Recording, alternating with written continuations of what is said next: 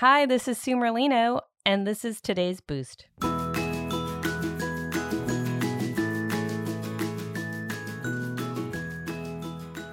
Hey, I'm back. I don't have a lot of listeners on this podcast yet, but so I have a feeling that it's going to catch on soon. It's good energy, just sending it through the airwaves, coming your way. Today's quote is from Lee Krasner, and Lee Krasner wrote, "The key is what is within the artist. The artist can only paint what he or she is about." Seems like I've talked about a lot of artist works this week. But yeah, so art is an expression of something that's coming from within. Well, especially original art. And the creative process is taking out all those layers.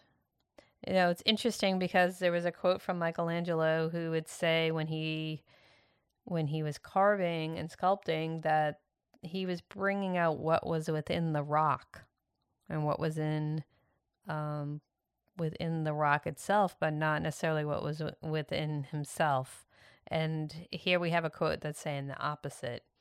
But I tend to agree that you need to see it, you need to be it, and embrace it, and then only then can you paint what is actually the true essence of yourself.